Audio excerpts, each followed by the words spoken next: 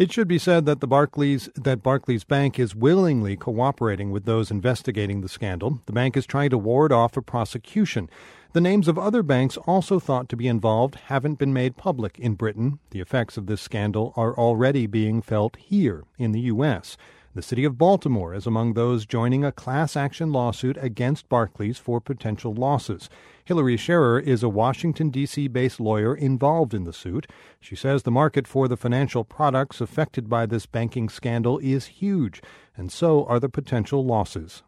The market has been reported to be in the trillions of dollars. We've seen anywhere from $400 to $450 trillion. And those are financial instruments that are indexed to LIBOR, which is this interest rate that many banks often use. Where does this fall for your clients? Billions of dollars too?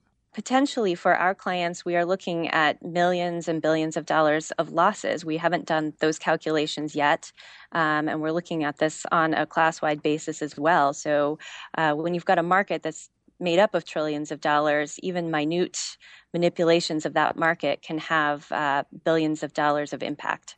Now, I realize this is a big, complicated issue, but if we could, in simple terms, how did your clients say they lost money? The city of Baltimore and others that are represented in the suit entered into financial transactions to manage their interest rate risk, their exposure when interest rates either rose or fall.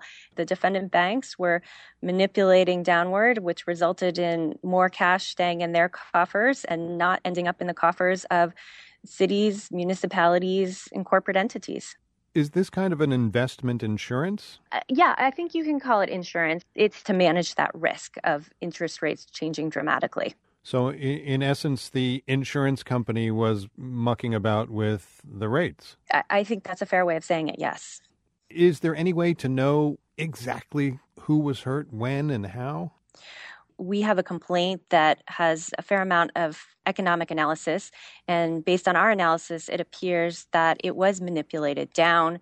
Our clients are those that would have been hurt by downward manipulations in those interest rates.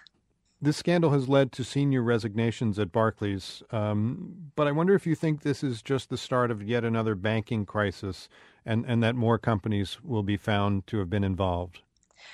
Well, our understanding is there are certainly ongoing investigations in the United States as well as by other authorities around the world. So there, I think, will be more news to come on this. Whether that rises to the level of a banking crisis, I'm not sure. But I certainly do think that this is a wide-ranging rate-fixing scandal. It seems like this is a big, big deal.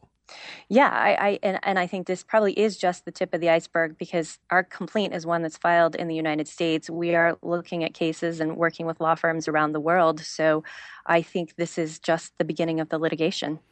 Antitrust legislation in the U.S. makes any compensation claim quite astronomical compared to the United Kingdom. As you say, the potential payout here could be billions, but I imagine the lawsuit would drag on for quite a while. When we have entities that are making admissions to government regulators, that certainly helps our case. These types of litigations do notoriously go on for a long time, but we're hopeful that this is a strong case and it will move quickly through the court system. Hillary Scherer is one of the lawyers involved in a class action lawsuit against Barclays and other banks on behalf of cities, corporations, and other clients here in the U.S.